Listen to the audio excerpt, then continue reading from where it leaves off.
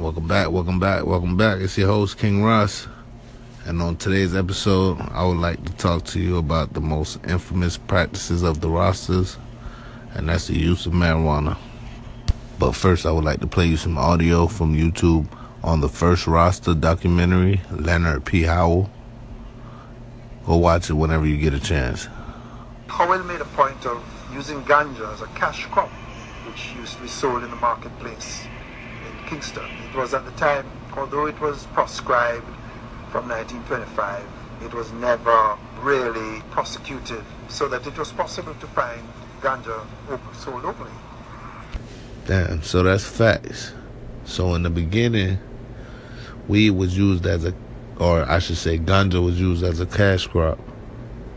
But not only was it used as a cash crop, but it was used in spiritual acts also.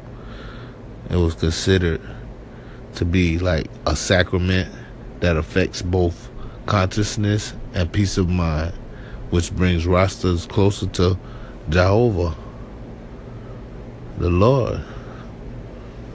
You see, ganja is more powerful than most people assume it is. Or if you use it, you probably just use it to get high. But beyond the fact, like, it's used as a tool to open the mind to the truth. And that's what most Rastas believe. And they believe that's the reason why it's illegal. Also, the Western Church looked down upon people who use marijuana for the fact that it exposed them to the truth outside of theirs. Rastas believe that even in the Bible, it promotes the uses of the marijuana. For example, Genesis chapter 3, verse 18, thou shalt eat the herb of the field.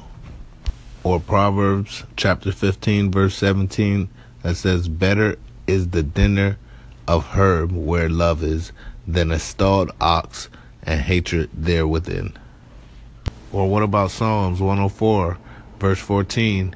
He causeth the grass to grow for the cattle and the herb for the service of men. So don't feel bad when you burn a little herb. Alright, man, that's it for this episode. Peace, love, prosperity. God bless.